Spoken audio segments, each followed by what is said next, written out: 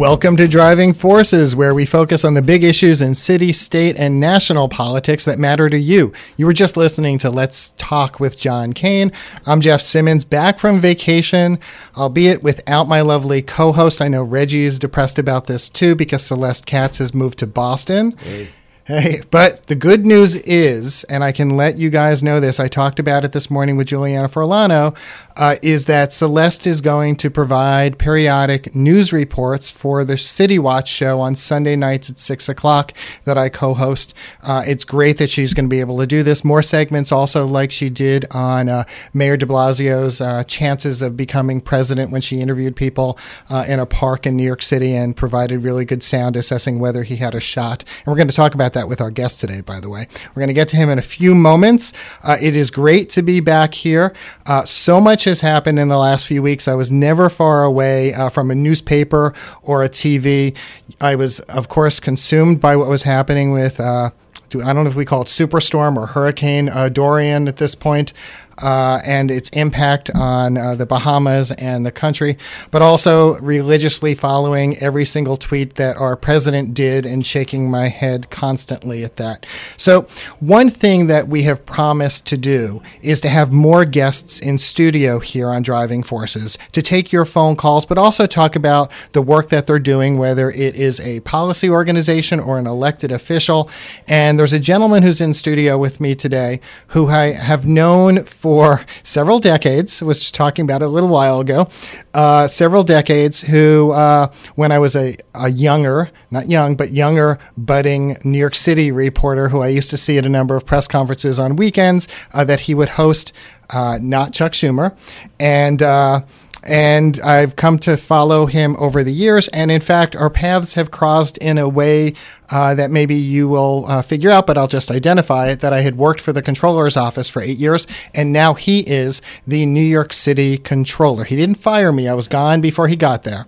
But Scott Stringer is joining us in studio today, and we're going to talk about his career, reports that he's done, audits, issues of concern, his future plans, but we're also going to take your phone calls. One thing that has always fascinated me about the Comptroller's office is that we touched on all aspects of city life that you might not know about. And that's what he's going to tell us a little about today, because you might not realize things that you see or do in your daily lives that the Comptroller actually is involved with.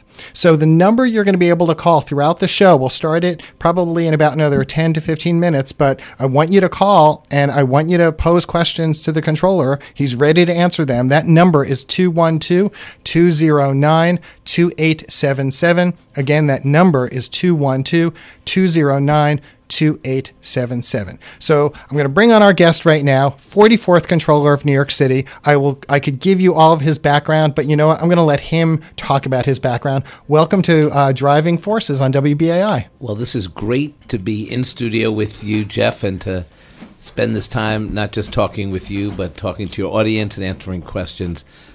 Part of what I enjoy about serving as Comptroller is it's a job where you get to do a lot of different things at the same time.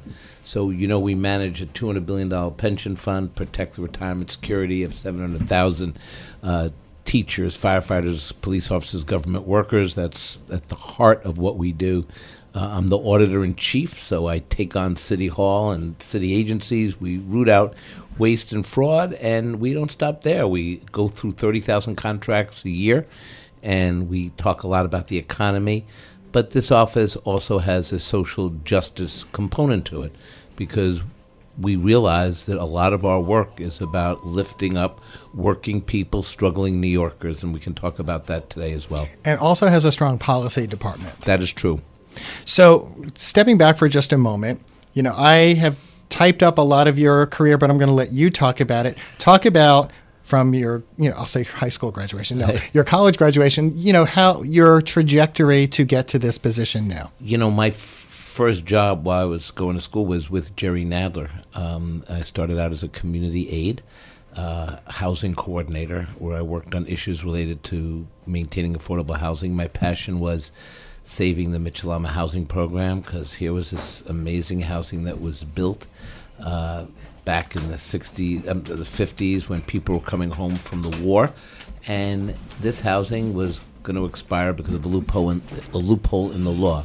And I got to meet some of the best housing organizers when I was still in my 20s, and it stayed with me working for Jerry and then winning election to the state assembly, where I became a housing advocate, served on the housing committee, was one of the lone votes when the Republicans back then tried to deregulate our housing and created vacancy decontrol. I stood practically alone and voted no. So I'm so excited today to see that we've righted that there was a different way of thinking, and now we have a stronger housing law. And after that, I became Manhattan Borough President. I defeated Eva Moskowitz and 7 other people in a throwdown fight, and we did a lot of great work on land use and zoning and community board reform, community engagement. And then I ran for controller, defeated Elliot Spitzer, and I've been here ever since. So it's my quick 2-minute bio. And, you know, as you may recall, I worked with David Patterson when he ran with Elliot Spitzer as lieutenant governor. Our paths have crossed quite a number of times. I want to remind our listeners as we continue, the number to call is 212-209-2877. Going back to the Manhattan Borough President's Office, what would you say your biggest accomplishment was? I think the Borough President's Office was a real opportunity to take a lot of my tenant organizing and, view that communities have to have a say in the future of the city. And we created community engagement by reforming our community boards. We went to a merit-based selection process. We diversified the boards, more people of color in Lower Manhattan, more people of color in Upper Manhattan. We created that diversity. We gave tools to the community board so they would have an understanding about land use and zoning. We started a fellowship program, and we really changed the Borough President's Office and made it activist-based and gave people a say in land use and zoning issues. It's what I still believe today is the only way you run New York, by not doing development top-down, but from the community on up. And that was one of the great parts of being borough president, which is really able to reshuffle the deck and show that communities could have a voice. We also did a lot on the environment. We started something called Go Green East Harlem. We wrote a great cookbook. We engaged people on healthy issues and high quality food. We were one of the first offices that talked about food policy, held multiple food conferences, and showed the way. A lot of the ideas that people talk about today were things that we brought to the forefront during my time as borough president. Do you still use the cookbook?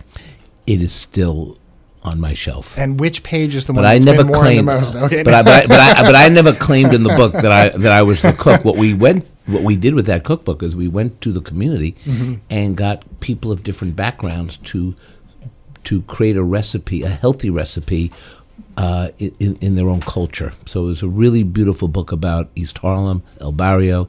And when you think about the gentrification that's going on there, the displacement, that cookbook is more than just recipes. It symbolizes the struggle of people in El Barrio. So you've been controller since what year? 2014. Isn't a pop quiz? It's just sometimes I forget. No, 2014. 2014. In this time, what has surprised you about the controller's office that you didn't know when you started? Because frankly, I mean, look, I came in only a few months after it started, and I had a sense of what it did, but then I found out there was so much more that we did beyond just overseeing the pension funds. Well, I thought there was always great potential in this office, and that's why I wanted to serve as controller. People had talked about running for mayor back in 2013 and said, well, I dropped down to run for controller. And I said at the time, no, I'm stepping up to serve as controller, because you wanted to have someone with progressive values who knew how to manage a large office of 750 people, $100 million budget, and could you manage the bureaucracy of that office and focus it to do concrete things. So on the pension fund, we reformed the pension system. We worked with the labor trustees to create one investment meeting that has benefited all of the retirees. We then went in and said, look, why can't we look at issues like private prisons, for example, and see if we could study divestment of our interests in private prisons, and we did that. We're also in the midst of a fossil fuel divestment strategy as well. So we're breaking ground in that area. The other thing we did early on was work with Ken Thompson when he was the DA of Brooklyn, the late, great Ken Thompson. And rather than have people who were found innocent by Ken Thompson because they were in jail for things that they never did, for murder that they never committed, when they got out of prison, they would have to start a large legal struggle with the law department and the city. And I worked with our legal team at the Comptroller's Office to settle those innocent cases so that people could get on with their lives. I'm very proud of that because at the time people said, why would the Comptroller do this? And I said, why wouldn't we do this? We have a great legal team. We looked at things, studied it, and then we took action. So when you look at the new things we did as Comptroller, I'm very proud of this record. And we have not been afraid to go after the powerful, the people who run this town. We've taken on the mayor when he's gone off in the wrong direction, trying to bring him back. And then we've also held people to the highest standards. Just this week, we looked at the USTA, the Tennis Association, and the $350 million that they make during their tournament, and we then said, hey, you owe us $300,000 in back rent. You underreported your income, $31 million. And they obviously cut a check right then. They're sending their money. Okay. Well, they're disputing it, but I always get, I'll get it. Did you go to the U.S. Open? I was not invited. Okay. You don't do an audit and then try to sneak in the back door. No, we used to do these, and what's so interesting with a lot of audits, and I'm curious if you get the same response from the de Blasio administration, because when we would issue an audit of a city agency, the typical response from the Bloomberg, when I worked for Bill Thompson, the typical response on the other side was, it's political, he's going to be running for mayor, it's outdated data because the audits take forever to do, and it's wrong. And they would just say it's wrong. And they would this is good to hear because it's exactly the answers I get when we do our audits. But even with that, as you know, audits are not a gotcha. You actually work with the city agency, you share your findings, you go back and forth. And we've made 1,000 recommendations over the last 6 years that the administration has agreed to. Now, they don't always follow through with that. We then go back and audit them again and make sure that they're honoring the commitments they made. We got a commitment out of NYCHA, for example, to re-inspect all the playgrounds when we found the poor conditions they were in. They said they would do that. They never did it. So we went back in and said, you got to do it now. So we are constantly holding agencies to the highest standards. And it's not only the audit. We also talk a lot about the economy and how agencies should be more aware that given the uncertainty in Washington and with Donald Trump, we should be saving more money, putting it away for rainy days. So if the worst case scenario would have happened, we actually are not going to lay off people and we'll have resources to handle anything that comes our way where, God forbid, it's a terrorist attack, another hurricane, or a Trump attack on New York City, which happens on a regular basis. And we're going to get to that in a little while when we talk about immigration. You recently gave, I'm trying to remember if it was the CAFR that we issued, but you recently gave your assessment of the city's fiscal portrait. What is the state of the city's economy and the city budget? Look, the economy is strong. We have outperformed the rest of the country since the 2008 recession. I've talked a lot about that. I've given appropriate credit to the mayor and people who at OMB who work on these issues. But I've also said we have to be a little careful because I feel the economy is tightening, and we have to measure whether the money we're spending for worthwhile programs are actually having a result. So I created a watch list because I felt that some agencies were just spending so much money without any outcomes that I wanted to have a more stringent view of how we measure that success. I'm concerned that 6 years ago we were spending $1.4 billion on homeless services. Today we're spending $3.2 billion, but we have even more people in homeless shelters, 30,000 children. That's unacceptable. We did a housing report because I have a housing plan for the city, but we identified that there's 500,000 people who are one step away from homelessness. So the mayor's housing policy that basically was a mayor revenue-focused housing policy has created a lot of anxiety for people who are one step away from homelessness. This is the reason why I've said, let's put away more money given the surplus, the good times that we've had, so that we can protect ourselves, and and by extension, money that we are spending, whether it's Thrive or on some other worthwhile initiatives, we have to measure whether these programs are working, because we don't have unlimited resources. You are listening to Driving Forces on WBAI. I'm Jeff Simmons, your host. I'm joined in studio by New York City Controller Scott Stringer. The phone lines are open for you to give a call, 212-209-2877, 212-209-2877. Please try to keep your comments to about a minute or so. And if you've got a question, please raise the question. If you've got a suggestion for an audit, or you want to identify a problem that you're seeing in the city that you feel the controller should know about, please let us know. Give us a call. Today's the first day of school. Dropped your kids off at school? My son Max and Maz dropped them off at their public school. Very proud of both of them. It was a little emotional, I have to tell you. You know, second grade and first grade, it just goes by so fast. But, you know, I love them so much. I'm so lucky to have them. So my wife and I, like many parents around the city, we brought them to their first day in school. We've got a caller on the line already. We're going to get to education as well between the calls. First caller, welcome to WBAI. What's your name and where are you from? Yes, my name is Dave. I'm calling from Manhattan. Hi, Dave. What's on your mind? Yes. I would like to know why we can't, New York City, especially New York City, can't tax property the correct way, where landlords who have property, let's say, 2nd Avenue, along the 2nd Avenue subway, or whether they're in Brooklyn or Queens, where they get higher rents, why can't the property be taxed accordingly, where the taxpayers are subsidizing the subway? It's a public expense, and the landlords who have property right next to the subway reap the benefits. 2nd Avenue subway now, the rents have gone up like 25-30%. All these stores are occupied.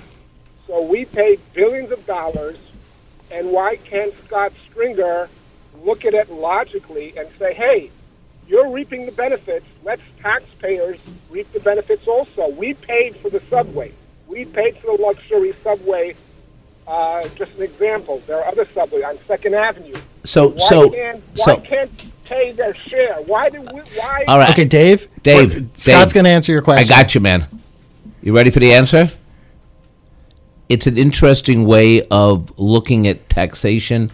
I haven't studied it fully, but it's something that I do think we should take a look at. There are actually pros and cons to this, and but it is worth, as part of a longer conversation about real property taxation, that we should take a look at. And I think there's people who've been speaking about this for quite some time. I've got another caller on the line. Welcome to WBAI. What's your name and where are you from? My name is Ann. I'm from Babylon, New York. Hi, Ann. What's on your mind? Okay, I was married and divorced from a New York City fire captain, and I was collecting a quadro for many years from my portion of the pension, which in New York State is property. All of a sudden, the fire department decided to tax just my portion. They told me if I gave him back his pension, it would go back to being tax-free. But that's not possible. So I wanted to know, they used a tax law that came out of a California tax court. Nothing has changed as far as IRS law, but the fire department has decided to tax just my portion of the disability pension. So if you call my office tomorrow... I've been trying to get through for months that you're blocked. I can't get through. There's somebody who answers the phone who tells me it's the way it should be. It's not the way it should be. IRS law has not changed. There's a difference between if the office has also concurred with that tax determination, it may mean that we can't be helpful, But if you call tomorrow again, I will speak to people to make sure that we can go over what your issues are. I don't know whether you're right or wrong. We would have to research it. And Ann, Reggie, our engineer, is going to, when you hop off stay on the call, he'll take your name and number for us.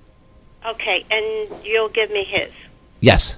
Yes. Okay. Call us tomorrow, and I'll try to make sure we... I know I'm not the only one in this situation, but I can't find anybody else. Okay, let me see what I can do. Okay, thank you. So while Reggie takes that, we'll take another call on the line. Welcome to WBAI. What's your name and where are you from?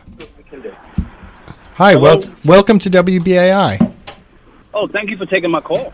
Thank you. What's your name? Oh, I'm Mark from Co-op City. And Mark, what is on your mind? Well, thank you for having Scott Stringer there, and very key figure. Thank you. When you guys open up the conversation with NYCHA, I'm curious and to know, Mr. Stringer, can you kind of like delve in a little more comprehensively the status of NYCHA right now for the next 10 years or so? Yeah, I could say with certainty that NYCHA is on the verge of collapse unless we take bold action. As controller, I have audited NYCHA more than all the controllers of modern history combined. I have walked the halls of NYCHA, the streets surrounding NYCHA, talked to the tenants, worked with tenant associations, and I do this because NYCHA is the backbone of the city. There's as many people living in NYCHA as the city of Boston, and this city administration has failed tenants every single day. We have an incompetent administrative hierarchy at NYCHA. It hasn't gotten better in 6 years. We now have a federal monitor. We now have a new manager, and it's in order to make this right, we need the mayor and City Hall to focus fully 24/7 on fixing NYCHA. I have ideas about revenue streams. I've talked to the city about that. We've made many recommendations through our audits and investigations. But this is a tragedy. You know, I grew up in Washington Heights back in the 70s and lived some blocks away from Dyckman houses. And I just remember all us kids hanging out in Dyckman, hanging out in the schoolyard, hanging out on my block. Today, NYCHA's receding. You go to Ingersoll houses, right? And you see the luxury development across the street, people walking on the luxury side, and then you go to Ingersoll, and what do you see? Broken locks, boarded up apartments. Why are we allowing this to happen? Now, I know the federal government has to pony up money, and this isn't the first HUD secretary who abdicated responsibility. But for God's sakes, human beings live at NYCHA, children live at NYCHA. You go to the playgrounds that I investigated, and you find that the travesty and the danger that NYCHA kids have to deal with. I'm so outraged by this and so angry, and I'm going to do everything I can while I'm in public office to raise the roof on these issues. So I know thank you so much for giving us a call. We've got other calls coming in. We've got another call, Reggie? Yeah. Great. Welcome to WBAI. What is your name and where are you from? Thank you, Dee from Manhattan. Hi, Dee.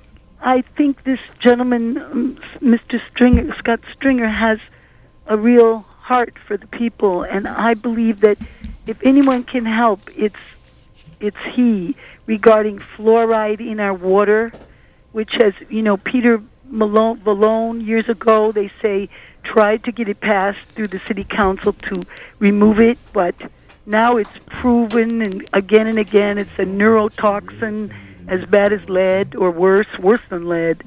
So what can he do to eradicate that? Well, first of all, Dee, thank you for your compliment. That means a lot to me. I can tell you that we in the Controller's Office are working on a variety of environmental issues. I'd like to hear more about yours, but you raise important issues of lead paint. We also fluoride in the water. No, but you also said lead paint, fluoride in the water. Fluoride is as dangerous as lead, they say. We would love to talk to you more about it. Well proven. And listen, information that you have, I'd love for you to call the office and and get in touch with us, because we're constantly looking and listening to what people have to say and about the also environment. Europe, they don't use any fluoride in their Right. water. Great. Okay. Dee, thank you so much Dee, for we're giving going us to a make call. sure that we call you. So before we get to the next call, you did just touch on environment, and we're in the middle of Climate Change Month. So much is going to be happening. What role does your office have, in addressing climate change issues? Well, we're doing our part in a very big way. We are now, as I mentioned earlier, actively pursuing a divestment from fossil fuels.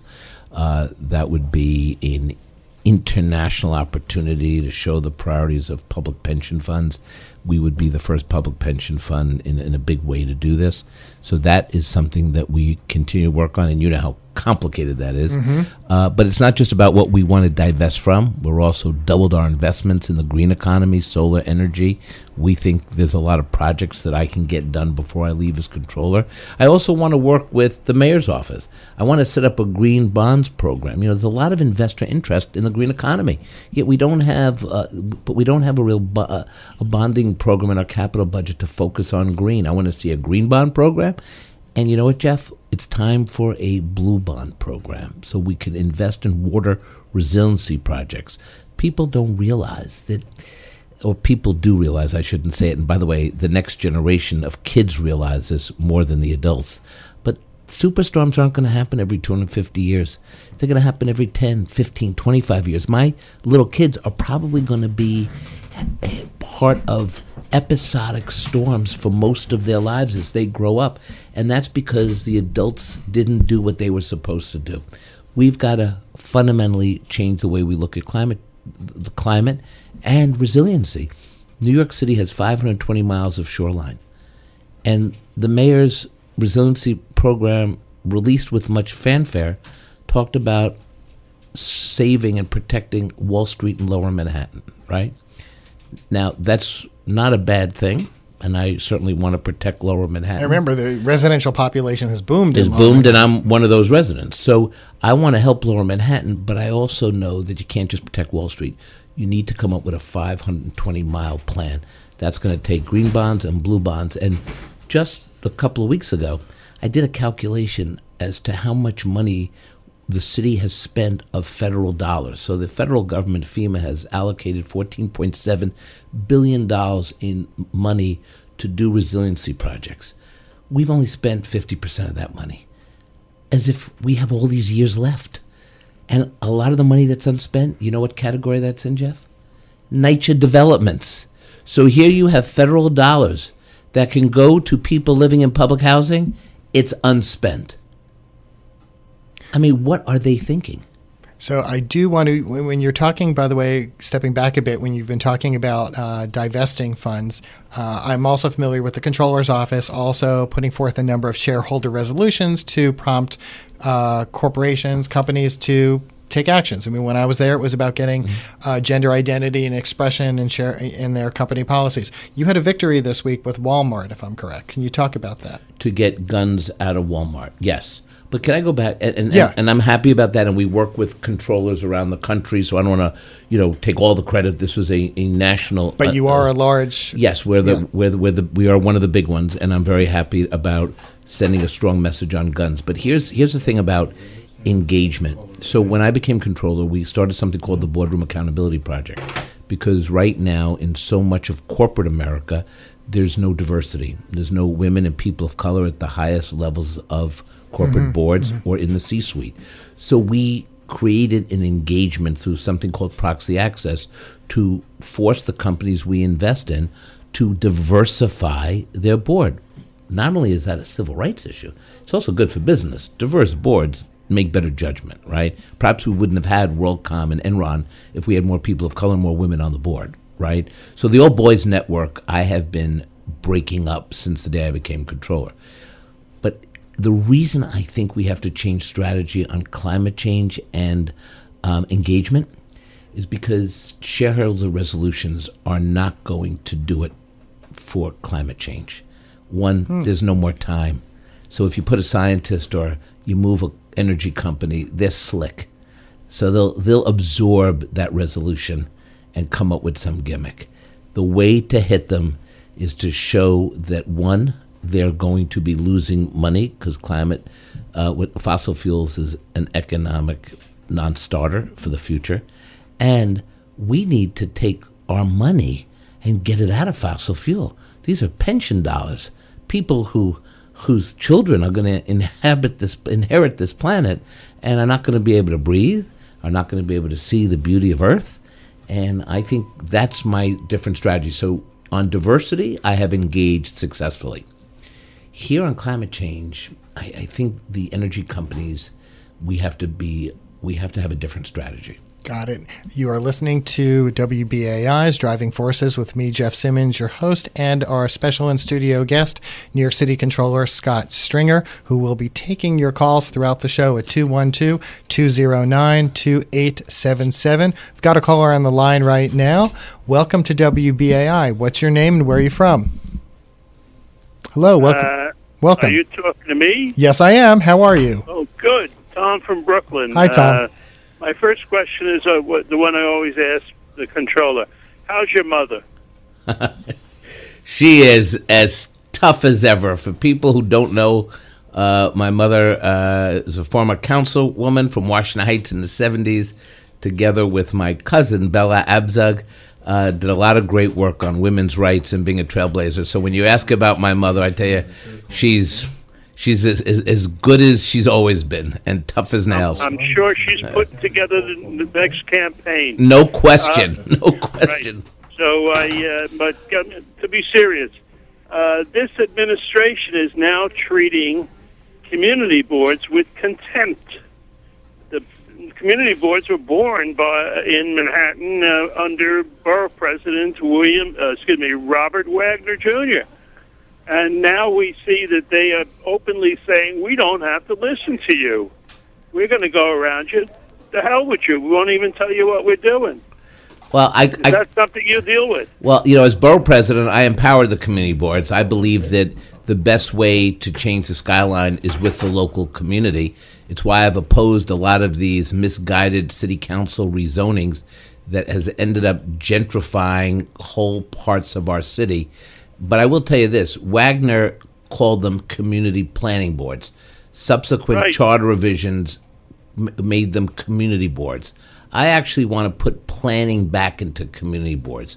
We have got to have a land use process that engages communities in a meaningful way. We need more urban planning staff. We need to have communities have a conversation with those $800 an hour or $1,000 an hour real estate lawyers. We have such a misguided land use process where we leave the very people who have invested in our communities out of the process, and then it gets to the city council, they rezone without even studying the impact that the gentrification is going to have. We need to change fundamentally. I think you understand the issue. Thank you so much for giving us a call today. We'll take another call, and then I've got a few questions on my own. Oh, the phone lines are switchboards lighting up, folks. So I'm going to keep doing the calls if the controller's ready to take more calls. This is the greatest show for me. You got a guy who has actually been in the controller's office leading the conversation. No wonder the phones are lit up. Let's go. Okay, next caller. Welcome to WBAI. What is your name and where are you from? Thank you so much. My name is Michelle, and it's a delight to be on and to actually hear Scott Stringer's ideas, and also to hear you talk about Dyckman, where I grew up. I'm like, we must have been in the same playground together. Where in Dyckman? 70s. Where in Dyckman? I grew up in the Dyckman houses, and we didn't call it the projects at that point, if you remember correctly. We called it the Dyckman houses. We called it Dyckman. We call it Dyckman. So did you go to 150? Did you go to PS 152? I went to PS 98, but my sisters went to PS 152. So I'm sure that we probably either knew each other or played together. Exactly. But anyway, as a New Yorker who certainly was raised here from the age of 3. And now or in my early 50s. I mean, I have several, just two questions. Sure. They're loaded. One of which is with regard to corporate policy. I really would like to recommend that corporations be mandated to adopt schools and to be mandated, and I don't know if you can do this, in some way to be required to do mentoring and provide internships. I mean, maybe they can get a tax break. I'd love to hear your thoughts around that. The other thing I really feel is that though we live in one of the most diverse cities in the world, I still see a lot of separate communities. I don't see, particularly as it relates to diverse businesses, other than from a lot of foreigners that come in that own businesses. And I'm like, where are, if I wanted to not have to go to Harlem for an African-American restaurant, where's a restaurant in the 50s that is soul food or Latin food? You don't see that. Why is that? And then my third question is, if we want to get more involved. I thought you had two. Okay. Wow. I know. The third thing, I'm very interested in being involved and more engaged, and I'm a solutions-oriented person. Would love to hear how people can become more involved. Are you still in Washington? Are you still in Washington Heights? Well, I made the migration north, so I now live in Rockland. Okay. But I work in New York City, and I'm in healthcare in particular. Okay. Well, there's a lot of great organizations everywhere to get involved in, and it's great to hear from someone from the old neighborhood. Just a couple things I would say is we don't spend enough attention on protecting our small businesses. We're asking them to do so much. And I have supported raising the minimum wage. I support giving workers the rights that they deserve so that they can feed their families. But we've got to stop threatening small businesses with fines and fees as if they don't matter. And I'm going to have more to say in the near future on that. And one of the things that I think we have to also remember is that for many people who grew up back in the 70s when there were 2,000 murders a year, and I remember the A train being like a rolling crime scene. My mother used to say, "Scott, you got to sit with the conductor." If you said that today, people would be like, "The conductor? What's the conductor? Right? What car is that?" And we have to go and recognize that if we're going to have diversity in the city, we have to work towards it. We have to change our zoning strategies. That's why I think these rezonings have been so harmful, because we're basically segregating people. We're pushing out the longtime residents who lived in public housing, who lived on the block. They can't afford to live in the community that they helped build when no one wanted to live here back in the 70s and 80s when people fled. All of these great folks stayed, and they didn't just stay in Washington Heights, but throughout the neighborhoods I visit on a weekly basis. We got to protect the people who built up our city and make it possible that young people, immigrants, can come to the city, and that the entrance fee to the city is not a $2 million condo. Thank you so much for calling. Before we get to the next call, she touched a little on mentorships, companies mentoring, and I did want to come back to education, because yesterday you did another roundtable regarding your NYC Under 3 proposal. Can you talk about that? Because what was stunning to me was, I typed this down, the Bushwick statistic about Bushwick being one of the city's worst child care deserts. Talk a little about the NYC Under 3 proposal and what it would do. This proposal, I think, is critical to the future of this city. Right now, if you want child care, you pay $21,000 a year. It's out of reach for so many families. And what's happening is women in particular are choosing the workforce or staying at home because I shouldn't say choosing, there's no other choice. So our plan would triple the number of children that could be in a child care setting. We would fund it with a small increase in the payroll tax for the wealthiest companies in the city. It would be negligible for these companies, but what a benefit it would have. We would not only give young kids starting 0 to 3 the education, the beginning of the education that they need. 80% of brain development happens 0 to 3, but we estimate we'd put 20,000 people, mostly women, back into the workforce. They would earn $500 million. So this was more than pay for itself. We need to build out a 0 to 3 program, NYC Under 3. Legislatively, legislation has been introduced by Assemblywoman Latrice Walker and Senator Jessica Ramos, and with great help by Senator Brad Hoylman and Assemblymember Yuli New. They are crafting legislation to begin this. we need to do this. And as part of my report on NYC Under 3, we looked at not just the fact that people can't afford childcare. Even if you can afford it, you can't access it because it doesn't exist in so many neighborhoods. So this plan is pretty simple.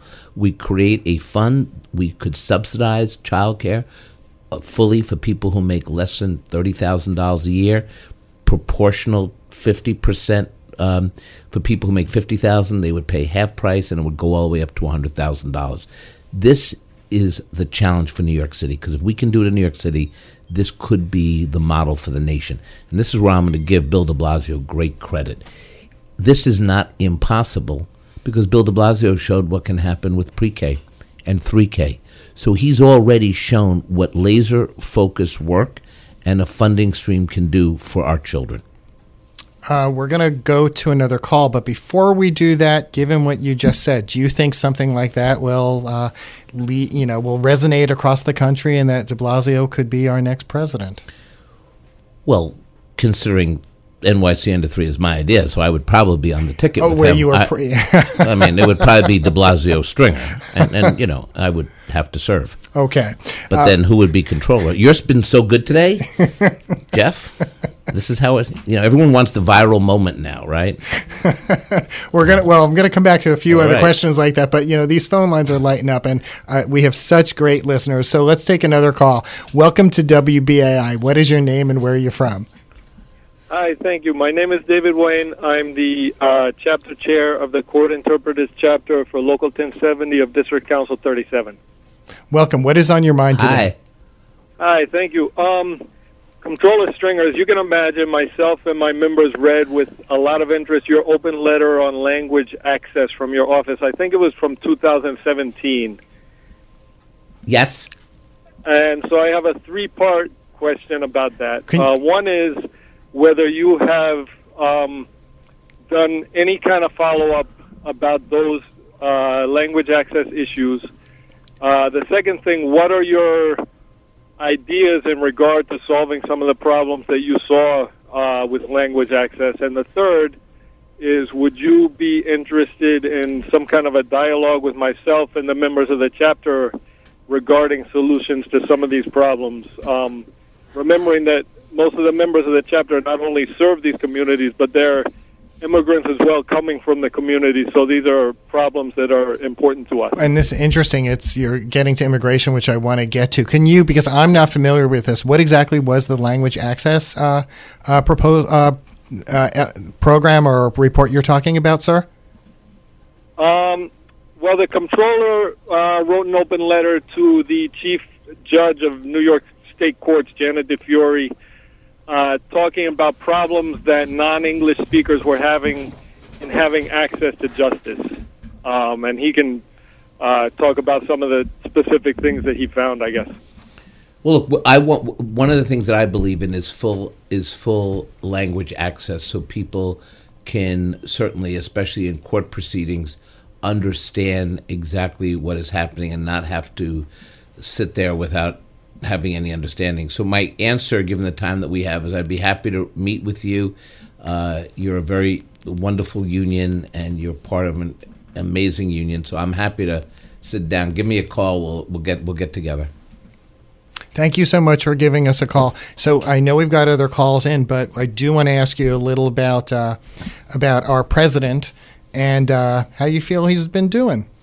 Look, like everyone else, I'm horrified every time I wake up in the morning and realize that this clown is president of the United States.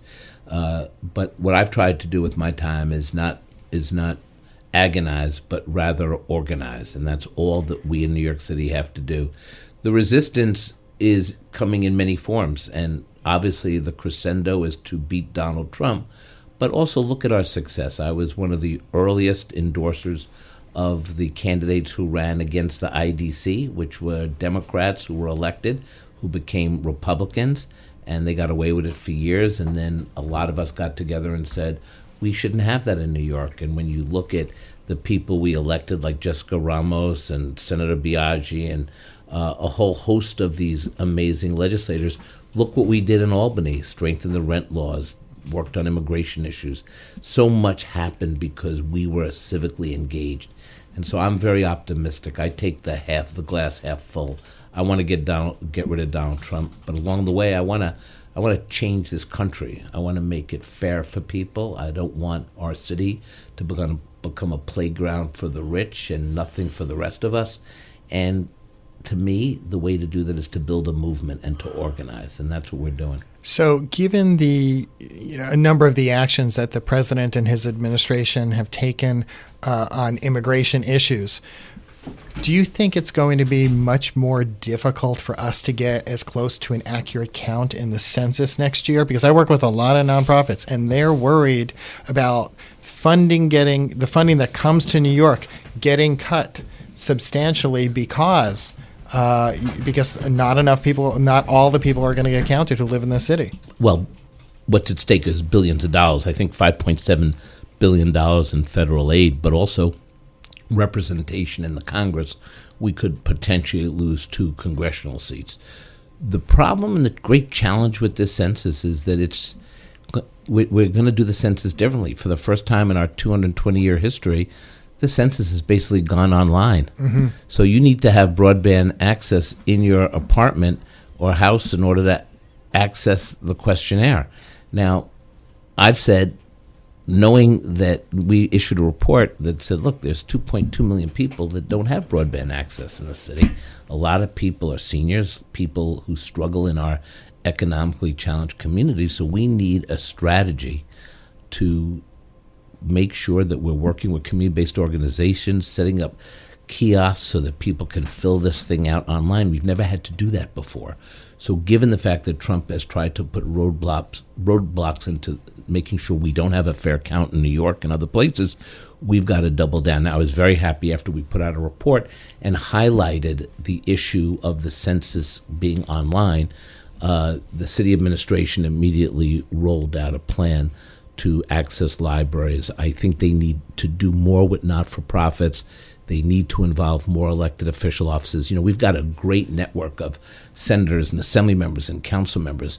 We should all have our offices open at night or early morning, or a kiosk, or in every single elected official's office, every committee organization's office, and show Donald Trump that we're going to save our congressional seats, and we're also going to make sure the federal government keeps giving us money so that we can help our children, our seniors, and in our communities.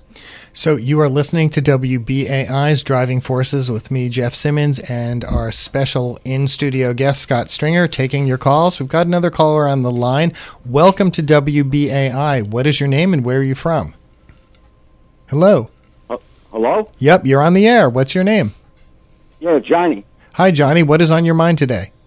Yeah, Scott, how are you? How you doing, Johnny? Yeah, one thing, Scott, you should be mayor. Mayor of Havana, Cuba, where you belong, you commie. Okay, let's let the... Well, given... It was going so well.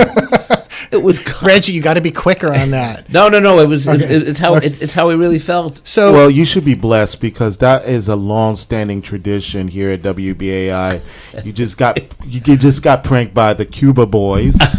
And they are the infamous individuals, a group of individuals that come on and prank call some of the listeners as well as some of the guests as well. And that's been a long-standing tradition since the late 70s. But he said I should be mayor. Yeah. So what went wrong? Mayor of Havana. So speaking of that, yeah. Wow. I don't know, man. Your name constantly comes up. One of the leading potential candidates for mayor of New York City. Are you declaring today? I will consider this a show that I could possibly declare on because I'm having a great time and you're a great host. So how's that? Okay. And if you were to become mayor, what would be the first action you would take, and what would your administration be like? Well, in order to become mayor, it's a long road to do that. So I don't want to be presumptuous of that. But let me tell you what I envision my next 2 years to be about. I very much want to continue to fight for my housing plan that would build the housing we need for the poorest people in the city. I want to move people out of homeless shelters. 30% of people in homeless shelters actually have jobs. They get up in the morning like every other New Yorker. They go to work and they come home. They just can't find an affordable apartment. I want to allow for revolving fund to do the work in the tradition of LaGuardia and Mitchell-Lama under Lindsay and Rockefeller and Koch, and have a land bank and a land trust and fundamentally change housing policy in this city. That is what I have done since I was a kid, working to save Mitchell-Lama. I feel passionately that the future of the city cannot just be left to $2 or $3 million condos. So that's work I'm going to do as controller. And I'm also going to work on NYC under 3, because I think in the next 2 years, before the next mayor is chosen, we can have a child care program. And if it is not closed by your possible first day of becoming mayor, you would close Rikers. Well, I was the first elected official in this city that said, let's close Rikers. It's an abomination. Anyone who's ever been there, I've been on Rikers Island, let me say voluntarily, because once politicians say that, people. But it's time to close it. One of the disconnects that I find, unfortunately, with what's happening is we have to close Rikers, and then we don't listen to communities when we say, okay, if we need smaller jails, how do we integrate into communities by having conversation? So by the time the conversation gets to getting something done, rather than bring or people feel ownership of solving the problem, now we've got communities looking at these 40-story jails that they don't think should be in their communities. And it's almost as if on purpose, we have flipped the switch so that we can't close Rikers without causing such anger in our communities. And I just think we need a different approach in our government, more strategy, more outreach, more consultation. The hardest land use issues I had to deal with were solved and dealt with because we were willing to have a conversation. Now, I look back on my life and say, perhaps I will someday regret that I spent more time at community board meetings than any human being in New York City history. But, we solved a lot of problems, even in contentious meetings. And I want to go back to that, because Rikers should close. It's inhumane. It doesn't work. We need to have a different conversation on criminal justice reform. We're having that conversation. City administration has to show patience and deference to creating consensus. So we've got just a few minutes left, only about 2 or 3 minutes left, and I do want to wrap up. We have not gotten to the presidential race other than touching on Mayor de Blasio. Are you favoring any one of the presidential candidates right now? Well, I expect I'm going to endorse a candidate. I'm not going to do it today. I do think we have some great candidates running, and we're going to have to pick the candidate that represents our hopes and dreams and our values.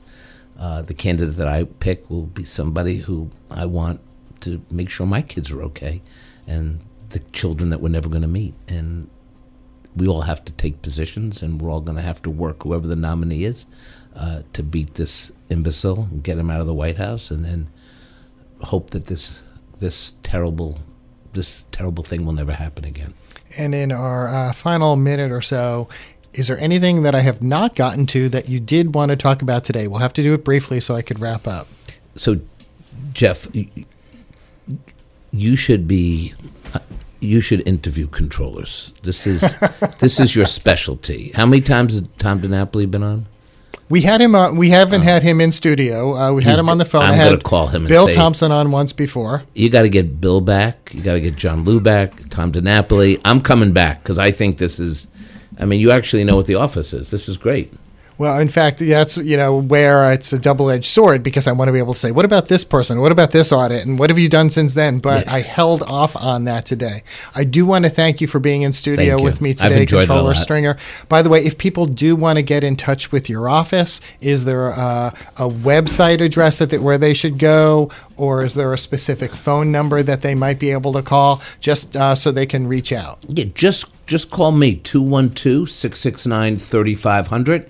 And give us a call if you have a question, an audit, a pension question, an idea, or even a criticism.